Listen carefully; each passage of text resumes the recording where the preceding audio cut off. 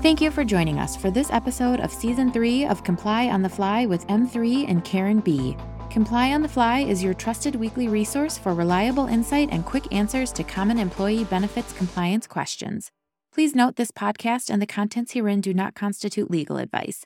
Seek the advice of counsel for any employee benefits compliance-related guidance or strategy.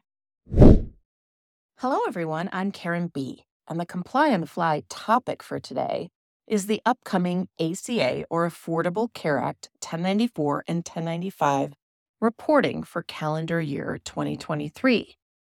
Generally, what clients want to know is whether there have been any big changes to these reporting requirements as they prepare for end-of-year reporting.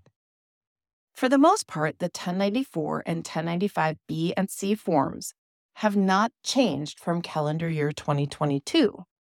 And this is good news, as there are no new additional reporting elements or data required. However, there is a big change with how to file this year. This change will only impact those employers that have historically mailed in the 1094B or C along with the 1095B or C forms. This year, the IRS is requiring that if an employer files 10 or more filing documents with the IRS, it must file all documents electronically. Since the ACA shared responsibility provisions apply to employers with 50 or more employees, and the 1095Cs are required to report information regarding those provisions, every employer will now have to file these forms electronically. The only exception I can think of is if you were a small employer, less than 50, and you file 1095Bs because you have an HRA. If you file a combined total of 10 or more IRS forms, however, you must file electronically. So, how does an employer file these forms electronically? 1094 and 1095Bs and Cs specifically must be filed through a system called AIR, A-I-R.